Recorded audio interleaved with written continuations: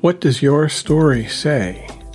Welcome to episode 407 of The Recovery Show. This episode is brought to you by Nancy, Brenda, Amiri, Marcy, Maureen, Karen, and Meredith. They used the donation button on our website. Thank you, Nancy, Brenda, Amiri, Marcy, Maureen, Karen, and Meredith, for your generous contributions. This episode is for you. We are friends and family members of alcoholics and addicts who have found a path to serenity and happiness. We who live or have lived with the seemingly hopeless problem of addiction understand as perhaps few others can. So much depends on our own attitudes, and we believe that changed attitudes can aid recovery. Before we begin, we would like to state that in this show we represent ourselves rather than any 12-step program. During this show, we will share our own experiences. The opinions expressed here are strictly those of the person who gave them. Take what you like and leave the rest. We hope that you will find something in our sharing that speaks to your life. My name is Spencer. I am your host today.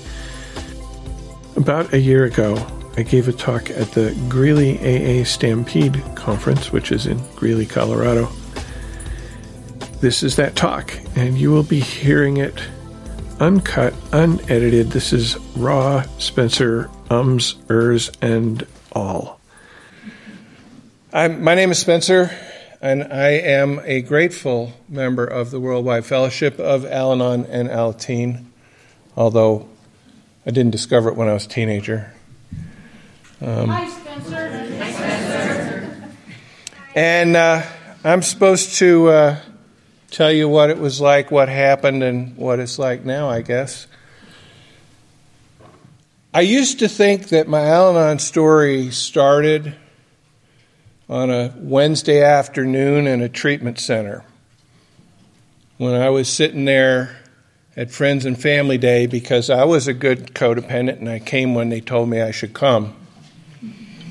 And that afternoon, this was not my first time at a Friends and Family gathering either, because my loved one who is the alcoholic, whose alcoholic behavior and drinking eventually brought me to Al-Anon.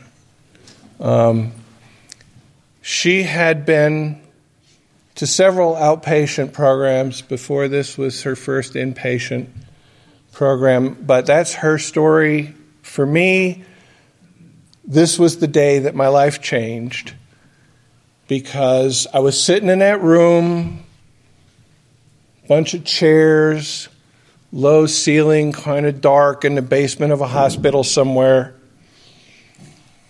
And the guy that was talking to us, and I don't know what he was talking about now, all I remember was when he said, "You did not cause the alcoholism.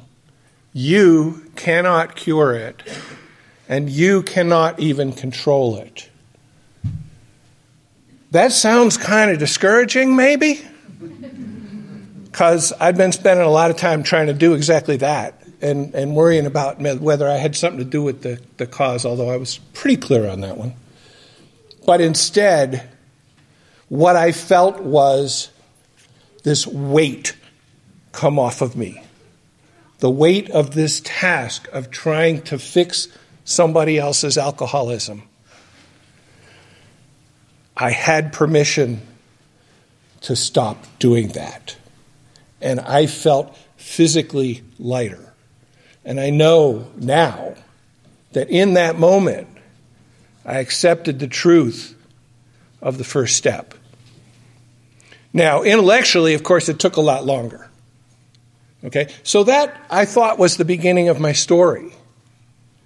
Well, that's what happened. But when I started to look back at my life, when I started to do the inventory that our steps have us do, I saw that all of the serious relationships that I had had in my life were with somebody who needed fixing. Okay? That's my addiction. I am addicted to fixing people. Okay? It's not a substance. It's not so visible. The effects are not so visible, and you can't tell when I'm picking it up. I was sitting in an Al-Anon meeting once after I'd been in the program for a few years, and people were sharing about what was going on in their life, and when it came around to me, I said, I just know that I need to be here because I want to help every single one of you. Okay? So when I look back and say, okay, I'm a fixer, how far back does that actually go? Well, it goes back to my mother. Okay, my mother was a classic codependent. My mother couldn't be happy, couldn't settle until everybody else was okay. Okay? Some of you might identify with that feeling. I certainly identify with that feeling. If you asked me how I felt, I'd have to look around and see how everybody else in the room felt first. What do you like? I don't know. What do you like? What's your favorite color? You can tell what my favorite color is now, okay? And when I was a kid, I knew that. But as I grew up and I got socialized, I grew away from purple. Because maybe you don't like purple. And if I'm like really out there being purple, I'm going to offend you. You're not going to like me. Well, that's bottom line, isn't it? You got to like me. So it was not probably a surprise that in my second marriage, I married an alcoholic. We didn't, either of us, know it at the time. I can look back and see some signs like, okay, she's a poor grad student on a stipend, and she's always got a rack of wine bottles in the kitchen. Okay? Yeah, but that's normal. Like, people have wine bottles. Like, I grew up appreciating wine. Unfortunately, I don't anymore because the side effects of her alcoholism really turned me off to it. But, that's another story.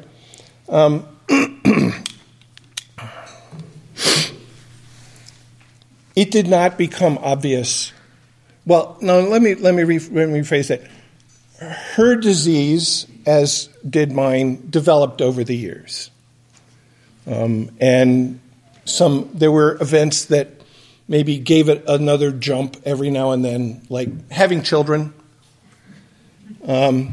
Children cause stress. Did you know that? Especially when you have two the same age, and they're like 2 years old, and excuse me, and it just seems like there's not enough time and not enough energy for anything. She identifies that point as when she feels she said, I drank alcoholically as a teenager, but that's when it really kicked in, and I can't disagree with that statement. What I thought was, she just needed to cut back. She just needed to drink normally, whatever the hell that is. And I didn't understand why she couldn't. And, of course, I tried to make that happen. And as most of you probably understand, that didn't work. It absolutely didn't work. And there were a few times when I managed to make it so that there was no alcohol available. Let's just say that the outcome was not pleasant for any of us. Okay? Yeah. But what happened to me was I got angry. I was full of bottled up anger that came out as rage. And it didn't come out on her. Like that somehow wasn't emotionally safe. I couldn't rage at the cause of my anger. I'm the cause of my anger. Just that's, the TLDR of it. But I couldn't be angry at her. So it came out on my children. I have this picture in my head, and I know this happened more than once. We're at the dinner table, and one of the kids spills something. And I scream, and I pound my fist on the table, which maybe knocks over another glass full of something, making me more angry, and more screaming, and more pounding.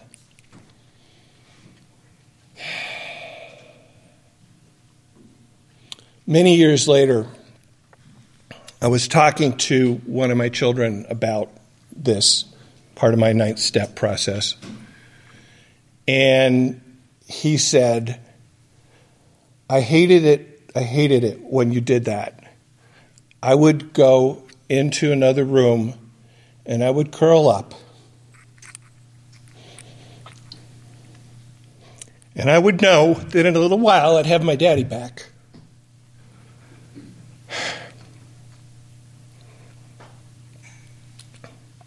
That's the damage that I did.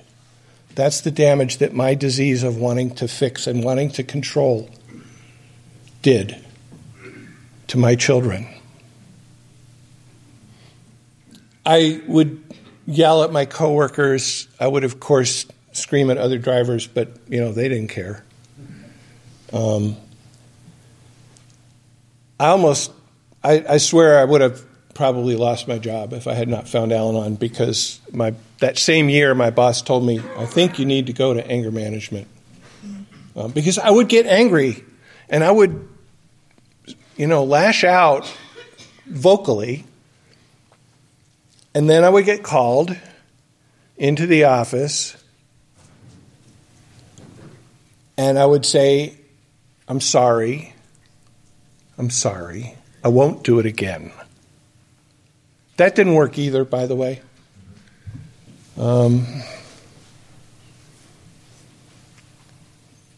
I couldn't sleep at night. I would wake up at 3 a.m. and my stomach would be churning, and I would be visualizing all of the horrible things that were going to happen. We were going to lose our house and we'd be living under a bridge somewhere.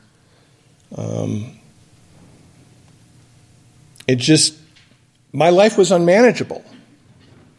And when I went to an earlier friends and family day and they said, there's this thing called Al-Anon, it's for the friends and relatives of alcoholics, and you might benefit from going there.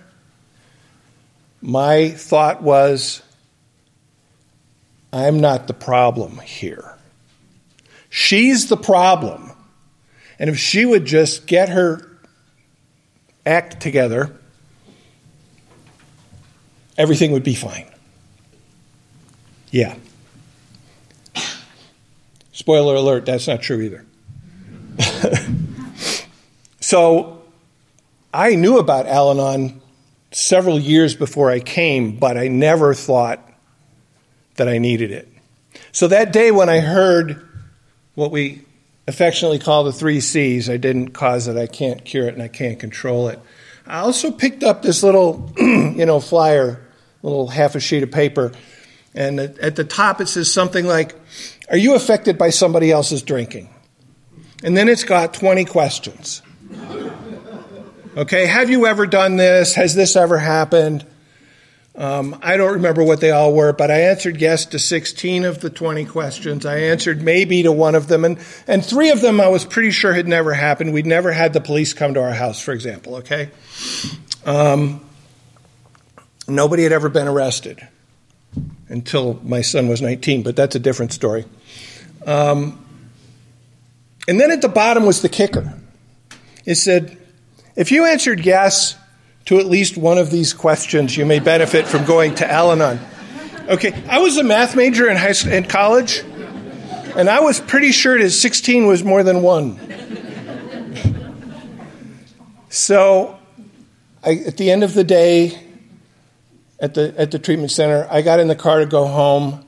I'm on the highway going back home, and I called a friend of mine who I knew was in AA because we used to drink together, and then he stopped.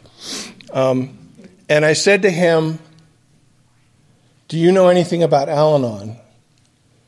And he said yes.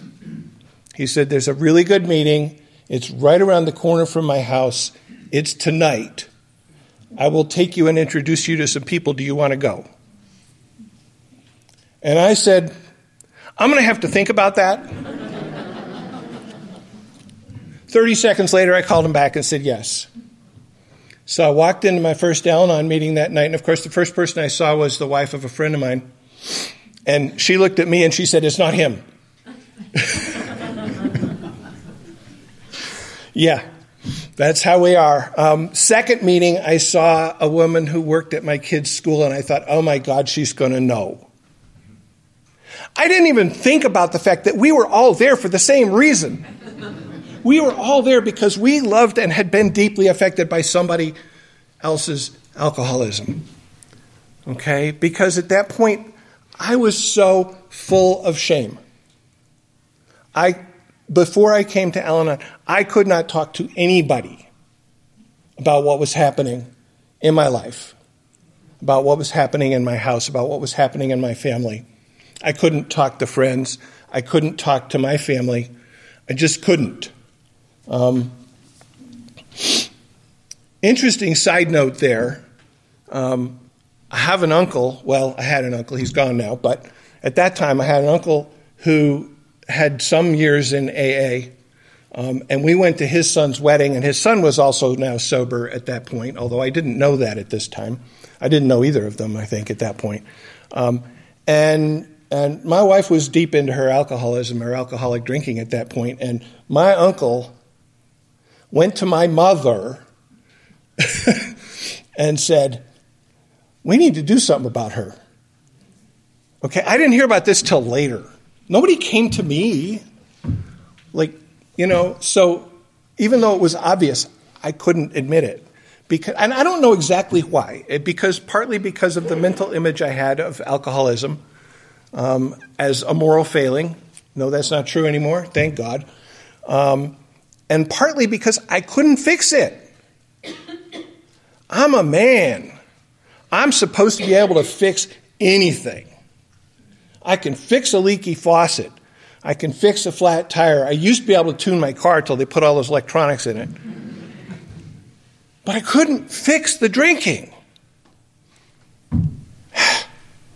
Damn. So I walked into my first Al-Anon meeting, and I sat near the door, because just in case I needed to escape, I don't remember the details of what anyone said that night.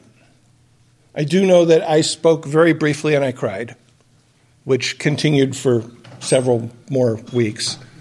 But at the end of that hour, what I knew was I was no longer alone. That there was at least 20 people in that room who understood what was happening, and they didn't judge me for it. But I was not alone anymore, and that was huge. A couple people gave me phone numbers. I didn't call them, of course. But I came back, and just knowing that I wasn't alone anymore was enough to get me to come back. I didn't care about 12 steps. I didn't care about whatever, but I wasn't alone, so I came back. And as I came back, I started to feel a little better. I started, and things things happen gradually for me, and so I don't see them happening, and so I have to have like an event. And a couple months, probably more than a couple months at some point in there, I realized that I was no longer screaming at my kids, and I was no longer yelling at my coworkers. Okay? That was a miracle. That was not something I could have done for myself. No human power could have removed my rage. Okay? And I think that was along about the time I was working, like step 2. Or maybe step 3.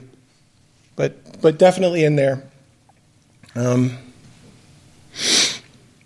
But I started to hear the message. I started to see that there were people who were living with situations as bad or worse. But they were maybe happy. They certainly weren't all tied up in knots like I was. And I wanted that. I wanted to have that. And so I said, how do you do this? How did this happen for you? And what I heard, and I know everybody in a meeting hears things differently at different times, but what I heard was 4 simple steps. Go to meetings, read the literature, get a sponsor, work the steps. Okay, I was already going to meetings. I already had at least one piece of literature, and actually a neighbor of mine, bless her, gave me her copy of One Day at a Time in Al-Anon. And so I had two books. I had the One Day at a Time reader, and I had our blue book, How Al-Anon Works. And if you haven't looked at that book, probably half of you at least haven't. The front is kind of like it's like the big book, actually. The front is, here's the program. The back is stories. I could pick that book up. When I talk to newcomers, I say, don't read that book through from start to finish. I mean, read it, and maybe you read the front part from start to finish, but the back part, dip in there right away. Start dipping in there. Look at those stories. Find people in those stories that you identify with. Find people in those stories who overcame something that you're struggling with. Because that simple process of reading a short story enabled me to go to sleep. Gave me a little bit of serenity. I didn't know what serenity felt like at the time, but now I can look back and say, yeah, it did. So I had the literature. I need a sponsor. Okay, will you be my sponsor? I mean, that's exactly how. This was a person that I felt like what they said in meetings I could really relate to. They were in a similar situation, married to an alcoholic. Their alcoholic was sober, mine wasn't. So, maybe they did something right, and I want to know what it was. I was still hoping. So I said, will you be my sponsor? Okay. I did not use my sponsor very effectively, I will say that, because then there's this work the steps part. And what happened was that a group of 8 of us got together and made a commitment to each other to meet once a week to work through another one of our Al-Anon books, which is a study book for the steps, actually, and the traditions and the concepts, but we were focusing on the steps. And each chapter for a step has a bunch of questions at the end, and we committed to answer those questions, come and meet weekly, and talk about the answers we had found to those questions. It took us over 2 years to get all the way through to 12 steps doing that. But what that did for me was at least 2 things. I always say, it did 2 things, and then I'd list off about 3 or 4. But at least 2 things. It gave me accountability.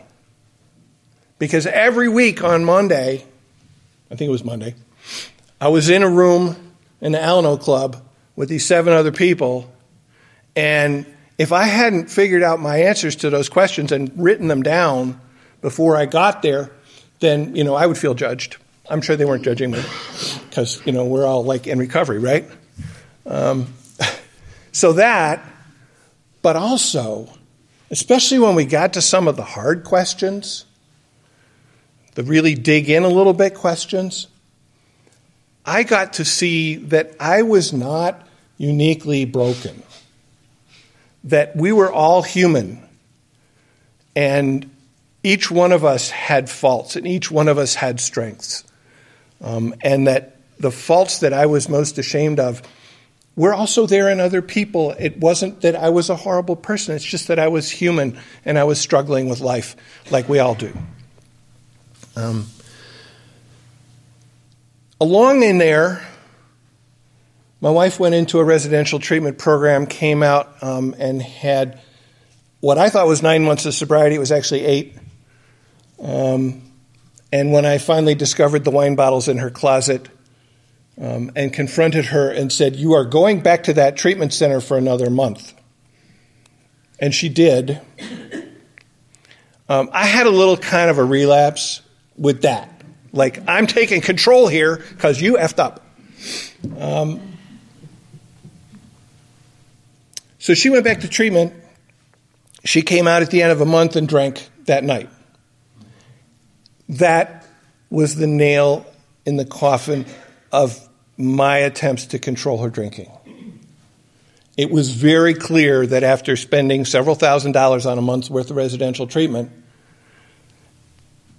that wasn't the answer. And I couldn't make it happen. So I came into Al-Anon with a big question. And the question was, can I stay married to this woman? Because I could not envision continuing to live in the chaos that alcoholism was making of our lives. But I also could not envision not being married to her. And those were the only two possibilities that were in my head at that point. I couldn't see a third possibility. So it's like, I don't want that, and I don't want that. Luckily, I heard in the rooms, if you don't know the answer to a question you're facing and you're not in danger, wait. As we sometimes put it, don't just stand there. Don't just do something. Sit there. Okay? So I did. And every now and then, she would ask me out of her fear, are those Al-Anon people telling you to leave me? I'll tell you no, okay? That's not what we do. And if you're in a meeting where they're telling you to leave, and it's not what you want to do, or you're not sure, find a different meeting. Because that's not a healthy meeting where people are telling you what to do. I went to one of those meetings, and I never went back after the guy turned to me and said, well, what you need to do is, with the Al-Anon salute,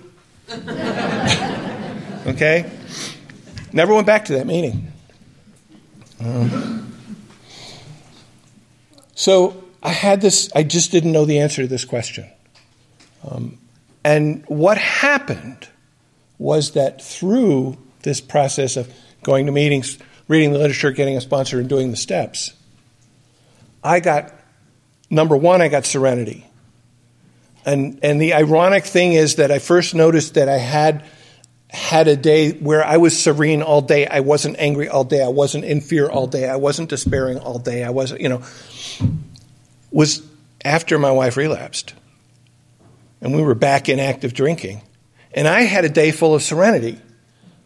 And I didn't recognize it until somebody after a meeting said, how are you doing, Spencer? How are you? And I said, I think I know what serenity feels like. Okay? Serenity is not everything around me is calm. Serenity is I am calm, even though I'm in the middle of the hurricane. Okay? Serenity is an internal job. It's an inside job. It's not something that the universe gives to me. It's something I found for myself. And how do I explain that? I can't explain that except that I have a higher power, and that power wants the best for me and is guiding me in ways that give me a new way to live. Okay, so that was about a year in. About 2 years in, my wife's still drinking. One night, she's passed out on the bed, and I looked at her, and I heard this voice in my head. Okay, danger sign, voice in my head. I don't think it was mine. And this voice said, there lies the woman that you love. She is in the grips of a horrible disease that makes her act in ways you detest. But she is still in there. And I realized I still loved her deeply. And that Al-Anon had given me a third route, a third answer, which is that I was able to keep my serenity, my peace, and let her follow the path that she needed to follow. And I didn't know what the end of that path was, okay? You have to be clear on that. The end of that path could have been death if she kept drinking. Because her story involves losing a job and everything that comes with that, and having nothing to do but sit home and drink all day. And that, I didn't like that. Okay? But I knew I couldn't fix it. I had to be there and be a support. That's what I could do. And the morning when she woke up and said, I don't want to drink today, and I don't want to drink tomorrow, can you help me get all the alcohol out of the house? Then I said yes. Okay? The days of throwing away bottles were long past, but when she asked me to, I said yes. And she celebrated 17 years of sobriety last September.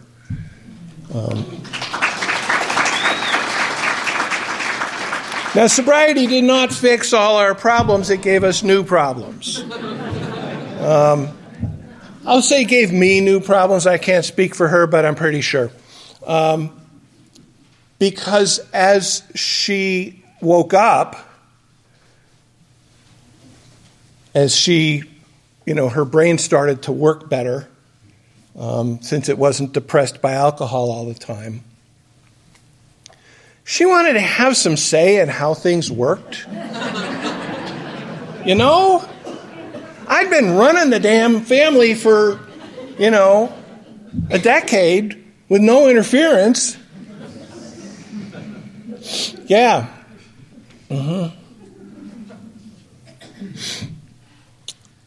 And addiction is a slippery bastard.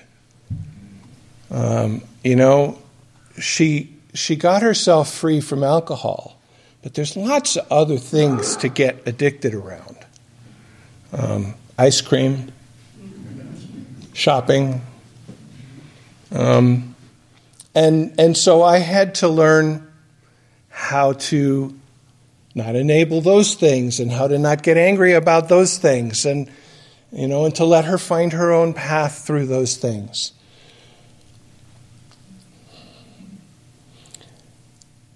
And also, we had children. Remember I talked about we had children? These children are growing up. These children are becoming teenagers. The same year I came to Al-Anon, I also went back to the church of my childhood. I had turned 18 in that church and had no idea what it meant to be an adult in the church. I saw no value in it for me, what the adults were doing. I had no idea what the adults were doing, but I was pretty sure there was no value for it. And so I went away for almost 30 years. Used to say I was a relapsed Unitarian.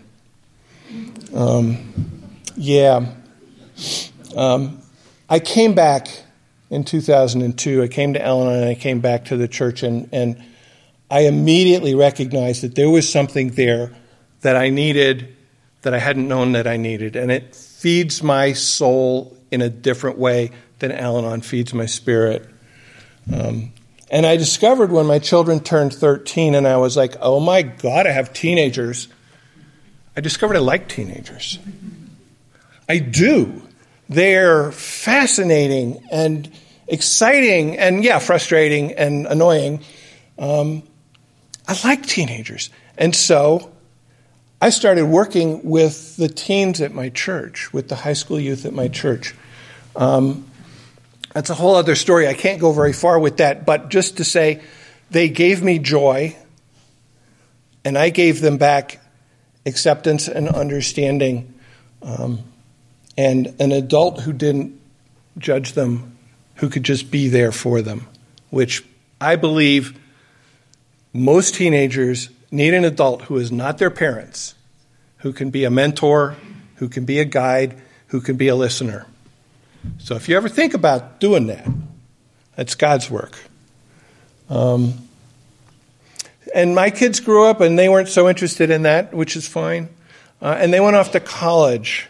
Actually, before that, so our son, who has always been the one who has to forge his own path and has to learn things his own way. He'd been getting the lecture for a decade about the propensity of his genetics towards addiction. So when he wanted to experiment with drugs, he looked around, he read up on them. Google is a wonderful thing, right? And he discovered that LSD is not addictive. So that was his first drug. Well, actually, cigarettes were his first drug, but that was his second. And we're like, could you possibly consider not doing that while you're living at home? And he said no.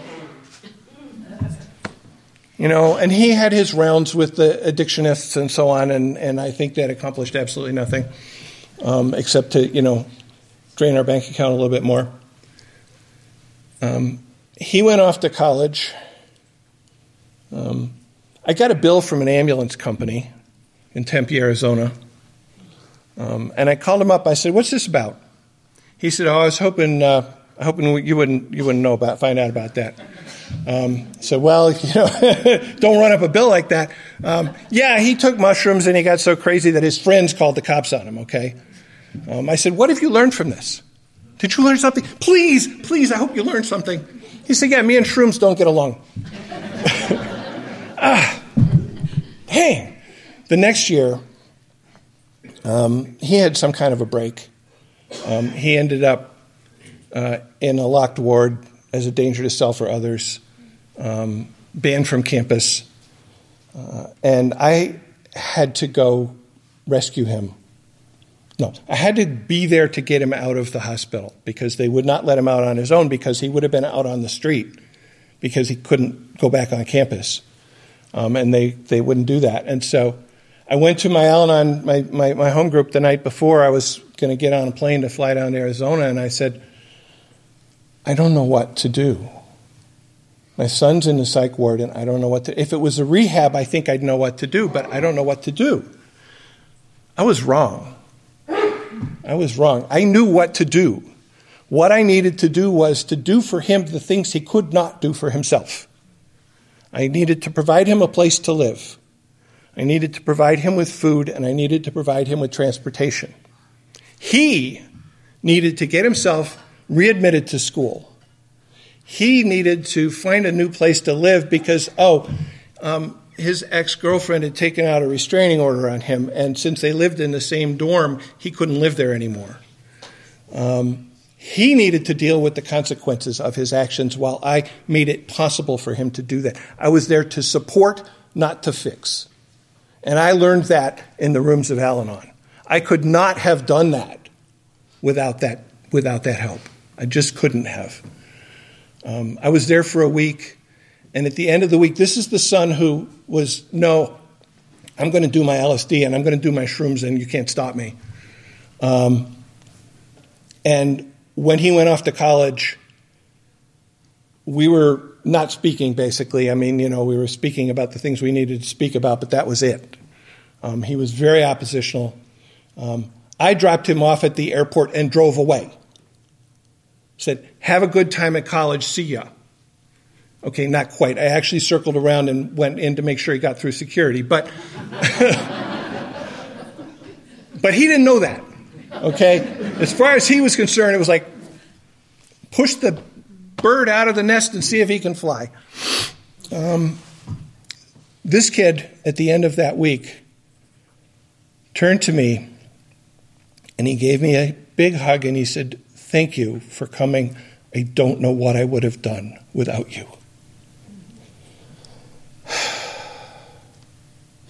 All right, a little bit more. I'm going to jump forward a bunch of years here to the next, not the next place, but the place where recently I have had to use my Al-Anon program on a daily basis for several years, which is when my parents' health was failing, and they were both moving deeper and deeper into dementia, which only has one endpoint. There is no recovery from this disease. And I would go to visit them, and I would get triggered by their behavior, because the behavior of someone with dementia can look very much from the outside like the behavior of somebody who's been drinking. And those little buttons, they were still there in my psyche. And so when my mother would repeat the same thing every 5 minutes, that button would get triggered. I would go to an Al-Anon. Every time we visited, Friday noon was our Al-Anon meeting. Both of us would go, even my wife who doesn't go to Al-Anon. We would go to that Friday noon Al-Anon meeting because I needed this program. I needed to be able to accept them as they were, to love them as they were, not who they used to be, not who I wanted them to be, but as they were, because it wasn't going to get better. It wasn't going to go away. And there was one summer where I avoided going to visit because I just couldn't face it. Except then my kid wanted to go to grad school in Connecticut, so I drove him to Connecticut, and the route back from going to Connecticut to Michigan goes right past where my parents live. So I had to stop. And we went out to dinner. I met them at this restaurant near them, which was one of their favorite restaurants, and I went in and I said, I'm meeting my parents here. I think I might be a little early. And she looked at me and she said, "Oh, you're Woody and Marilyn's boy." I'm like, "Yes, that's me." And when my mother came and they had to put out the ramp to get her with her walker up the steps into this old house where the restaurant was, and where all of the patrons of the restaurant had to move apart so that she could get through very slowly with her walker. And when she forgot what she had ordered for dinner when the dinner came, I had spent the day on the phone with Al-Anon friends. I had listened to a whole CD about radical acceptance, and I was able to accept her for who she was and to see the love that was given to her by total strangers when I was having trouble loving her because she wasn't the mother that I grew up with anymore. And that was a good visit. That was a good visit. My parents both died in 2021. My father died in February. My mother died in December. They both died at home with their family around them. And that's a gift. That's a gift.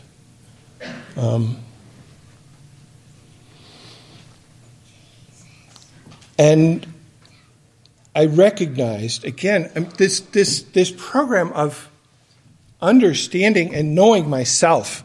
Step 4, I was deathly afraid of step 4, inventory.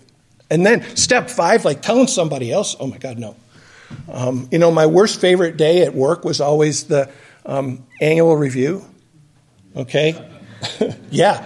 I've gotten better about that. Step 4 has so much power in it for me to be able to see what moves me, what my strengths are. And I realized when my parents died, I realized that I had been grieving them for years. I'd been grieving the loss of the parents that I knew. And I was able to feel that grief and let that out. I didn't have to hold it in, It's a gift. It's a gift.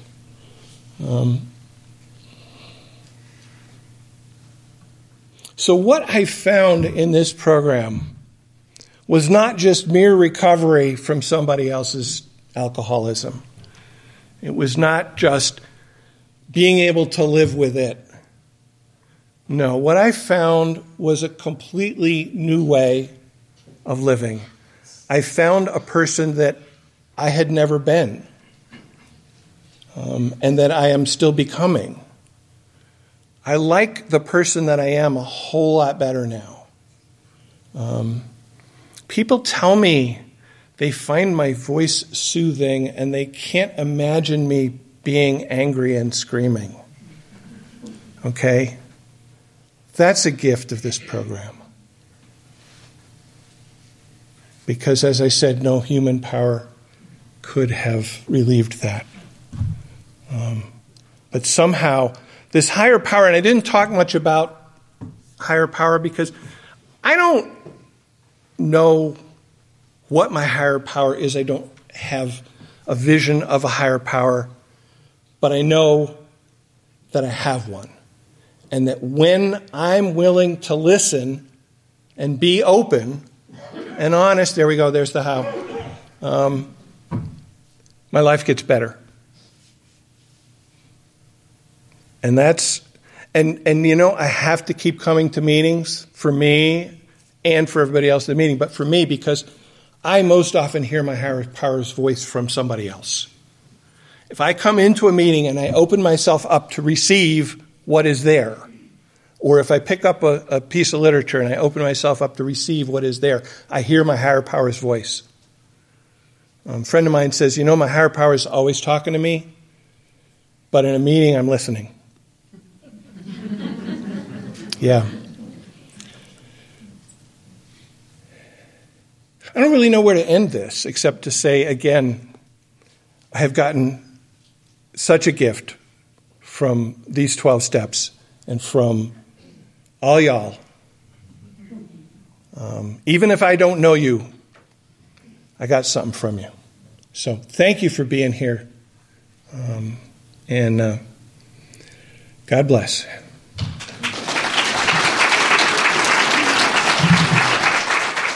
I picked a couple of songs to go in this episode.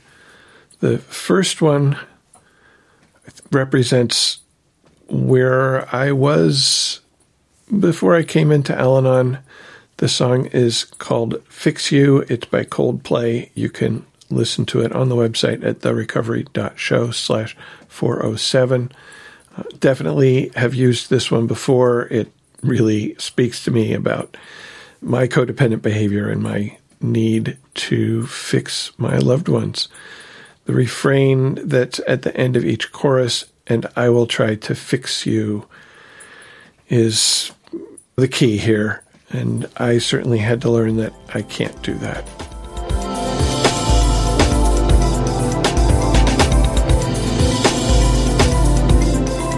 Get some emails and voicemails from you. We'll start with an email from Anthony, who writes, Hi, Spencer and the team. As an Al-Anon member for about 14 years, I have so much enjoyed and benefited from listening to your podcast. I mostly prefer face-to-face meetings. However, your show has helped fill in the gaps when I need to hear some recovery. Recently, I experienced a moving moment and thought I'd like to share with you and your listeners a little of my story from here in Australia. Keep up the fantastic work, Anthony in Melbourne, Australia. And here's the story that he sent. This morning, I had to drop off some rental equipment in Port Melbourne. On the way back, something told me to stop at Station Pier, where the Spirit of Tasmania ferry used to depart from. This was the last place that I saw my wife Amanda alive as she boarded the Spirit to go to Devonport. At the time, it seemed like a good chance for her to change scenery and work on her recovery from alcoholism. She was going to be living with the spiritual community over there and had packed everything of value into her small Hyundai, leaving most of her furniture, spare clothes, and other stuff on the pavement outside the house she had been renting in the year or so since we separated. Amanda had asked me to help her get to the ferry because she had got lost and confused in the last attempt she had made a week previously.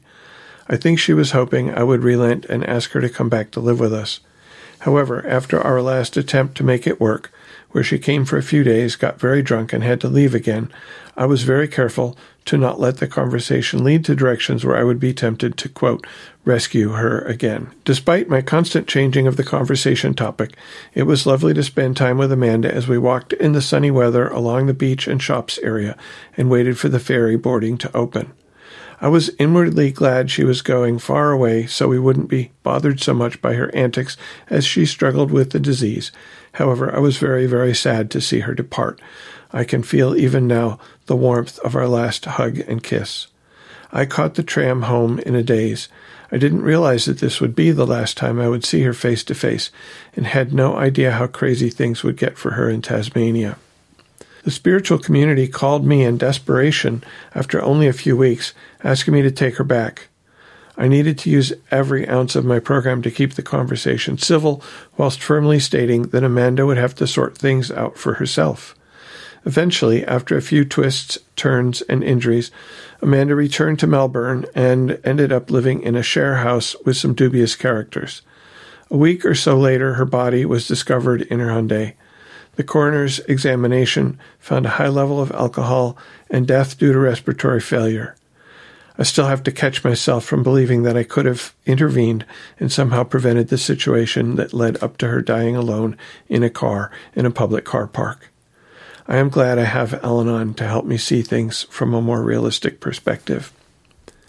As I retraced our steps and ended up on the little viewing pier near the main ferry terminal, there were 2 huge cruise ships docked, but the thing that caught my attention most was something I had not noticed when Amanda and I were in the same spot.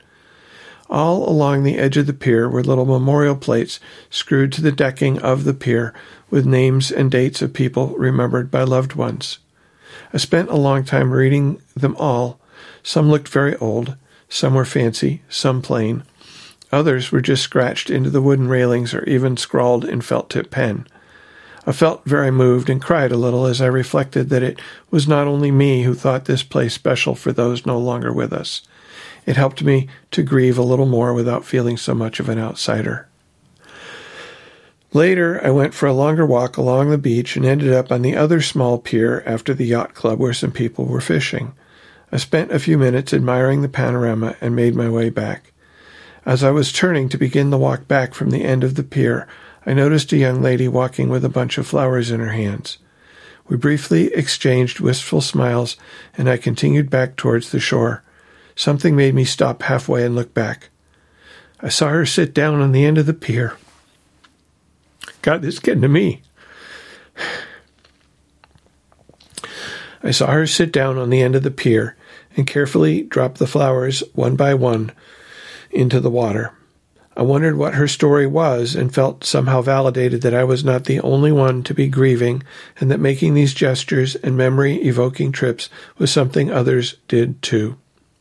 I'm so glad I followed my heart and didn't just drive straight home.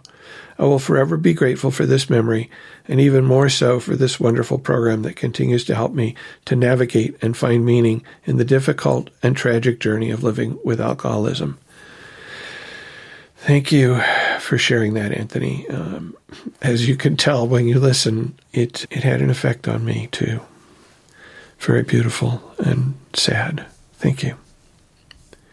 Pat left a voicemail about sponsorship.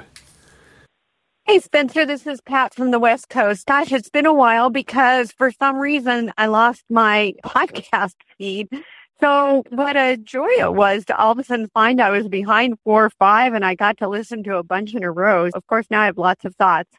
But the one that's really been kind of weighing on my mind where I feel like I want to put something out there for the community just in terms of my responses and reactions is regarding making requirements for our sponsees when we agree to sponsor them. I agreed with your most recent guest about, look, if we make an arrangement to meet at a particular time, it is simply respectful to let me know if you're not going to be able to meet it. That seems like a very reasonable boundary. But I am personally not comfortable saying you will go to a meeting every week. You will do X, Y, and Z. You will do 1 step per month. You will do whatever. I don't know. You spoke of there being expectations and parameters put around sponsoring.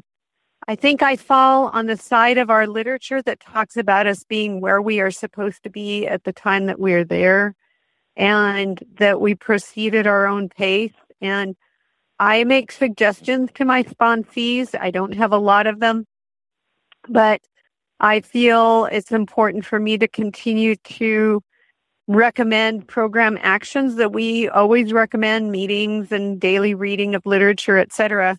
I will say if I think a sponsor-sponsee relationship isn't working, I will say maybe this isn't the right time for you to be working with a sponsor, or it seems like you're not able to put the effort in. It just seems like I am not the right person. And I've had sponsees become Al-Anon friends, become sponsees again. I've had sponsors become co-sponsors with me. But I guess I'm just a little more flexible, and I'm really hesitant to draw some line in the sand that my sponsee has to perform to, or else I'm going to stop being with them or helping them or working with them. That just doesn't seem right. I don't know. Those are some thoughts. It's been bugging me. I don't have my arms completely wrapped around the whole concept, but I thought I'd put it out there. Thank you for your time. And as always, I'm so grateful to everybody who contributes to your show and to all the energy and effort and investment it's taken from you over the years. Thank you. Bye-bye. Thanks, Pat. And I think I will let your voice stand alone. Ashley writes, Hi, Spencer and Recovery Show family. I'm looking for the group's feedback on their experience, strength, and hope on sponsoring between genders, i.e. women sponsoring men or other genders or vice versa. My own group has been historically female-dominated. Recently, we have had an influx of men arrive, and I was curious to hear listener feedback on how they were able to support newcomers of a different gender than the majority. I have heard a number of opinions about this from people in speaker tapes, I think from people who have been on the podcast. Some are pretty clear that they're not going to sponsor outside their own gender. And on the other hand, I've heard some people say, I sponsor people. My experience is that I have sponsored a couple of people who are women. My original sponsor was a woman. And there was one woman in program that I probably shouldn't have even thought about it because I was too attracted. And I think that's the issue. Speaking personally, if I'm going to find myself personally attracted to somebody, then I probably shouldn't be sponsoring them. This question gets more interesting when you say, what about people who are gay or bi, or where do you draw that line? And I think the answer is that you need to be able to keep the relationship professional, if you will. I really think it depends on how you feel you might feel. I think it works for some people and it doesn't work for some people. And it's good to know yourself well enough to know, to be able to answer that question. Is this going to work for me, or am I going to get personally entangled with emotions? In which case I should say no. Ashley continues with a separate topic. Spencer, in an episode you mentioned listening to program speakers via MP3. Where do you access those recordings? You also mentioned ACA podcasts you have been listening to. Can you please share which shows those are? I have graduated from Al-Anon to ACA in recent years, and I'd like to listen to relevant podcasts. Thank you, Ashley from Alberta. There's a website, xa-speakers.org, which has speakers from many different programs. It has lots and lots of files that you can download and listen to. I also listen to Recovery Radio Network, which is available as a podcast, or you can go to the website and listen to individual programs there. Recovery Radio Network is in the sidebar on the Recovery Show website under Podcasts We Like. If you're on a phone or a tablet, the so-called sidebar is actually all the way at the bottom. If you're on a laptop or desktop computer, it's going to be on the right-hand side of the screen. Just scroll down a bit to Podcasts We Like. And XA Speakers is also linked in the sidebar under Websites We Like.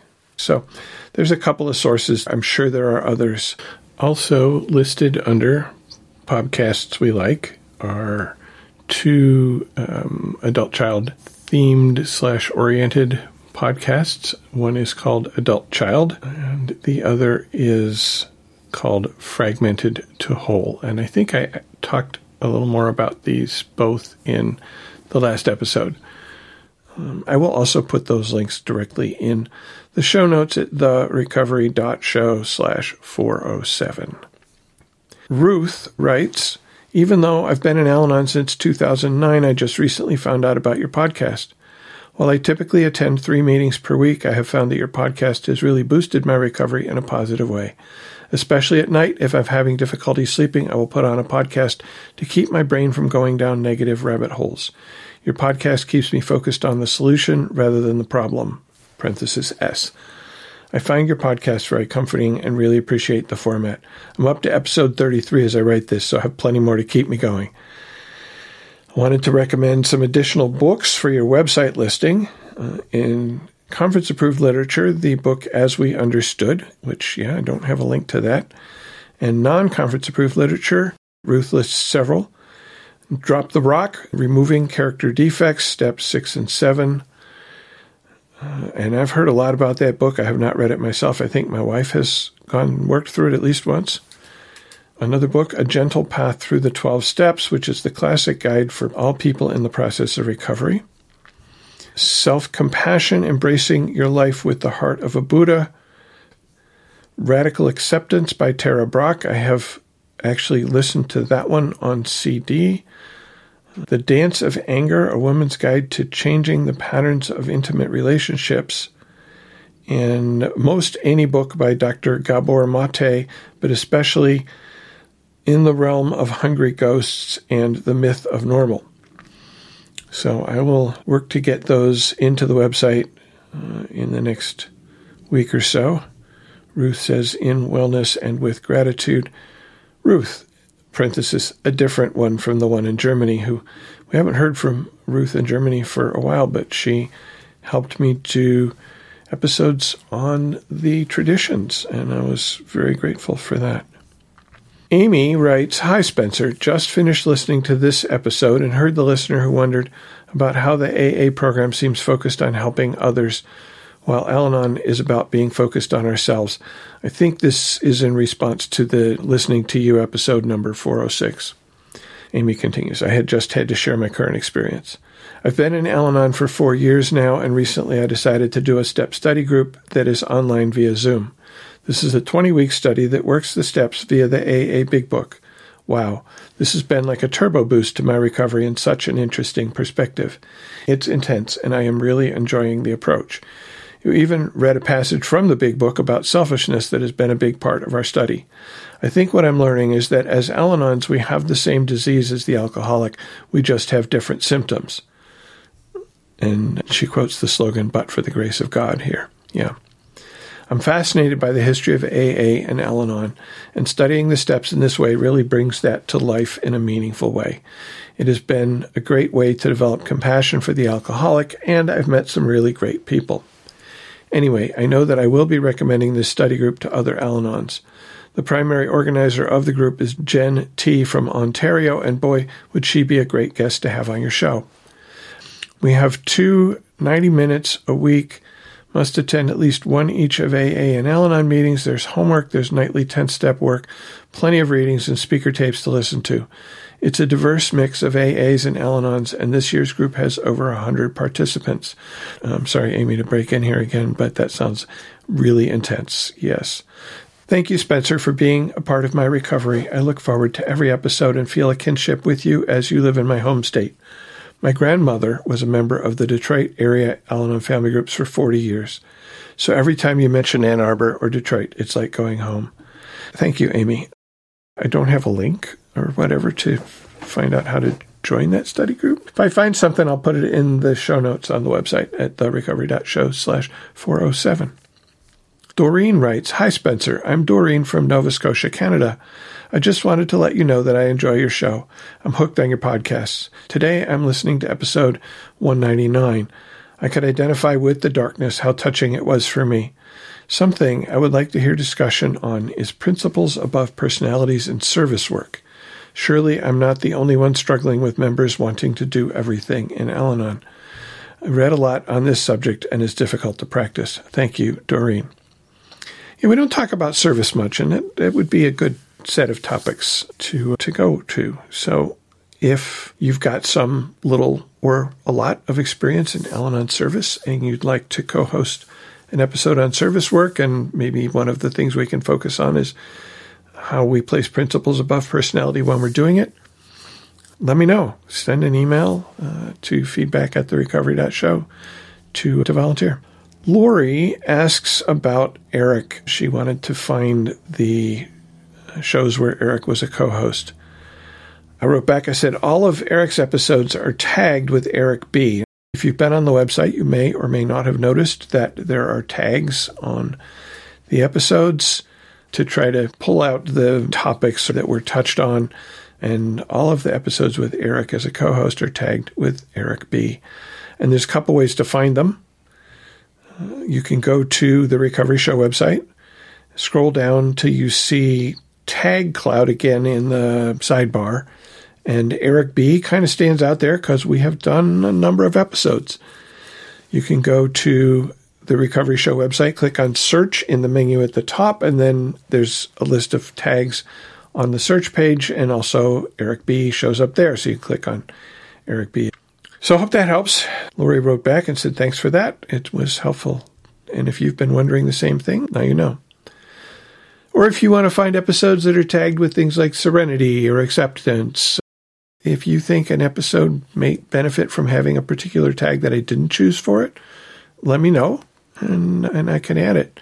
And I think the early episodes are not tagged. So again, some listener support there could be helpful. Thanks.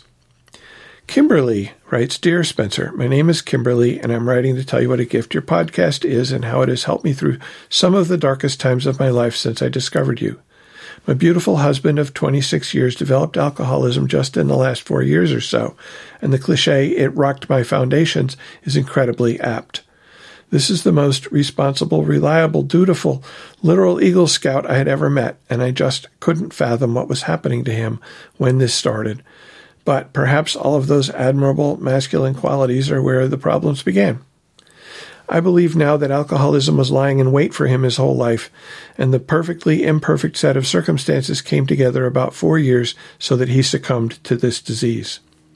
He is not in recovery, but thanks in large part to your podcast, I am. I've learned so much about myself, about compassion, about community, and about choosing happiness through listening to you and your guests.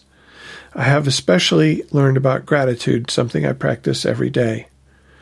I am eternally grateful for the work you do. It cannot be overstated how many people you help every day. I don't know if you take music requests, but I just have to share with someone who will understand.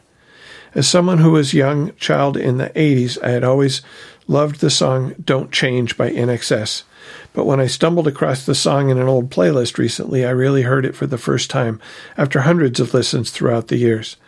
The song is about choosing happiness and joy, about letting go, and about telling a loved one not to change for us as they truly have to change for themselves, or maybe they won't ever change. The opening line says, I'm standing here on the ground, the sky above won't fall down. Something we catastrophizers and awfulizers need to hear. And it just gets better from there. The song is my anthem these days, and I find it so precious and helpful that I felt compelled to reach out and share, something my introverted self never does. Thank you so much for your time. I hope you're doing well and have a wonderful weekend. Kimberly. Kimberly, I am going to add that song to the show notes at this episode, so anybody who wants a quick link to get to it, there will be a YouTube video at therecovery.show/407. And I also chose a second song representing the surrender that brought me to recovery. And the song is Sweet Surrender by Sarah McLachlan. It's one that I've always liked. A little bit of the lyrics here. I think this is chorus. And sweet surrender is all that I have to give. Take me in, no questions asked. You strip away the ugliness that surrounds me. Thank you, Al-Anon. Thank you for listening, and please keep coming back. Whatever your problems, there are those among us who have had them too. If we did not talk about a problem you are facing today, feel free to contact us so we can talk about it in a future episode. May understanding, love, and peace grow in you one day at a time.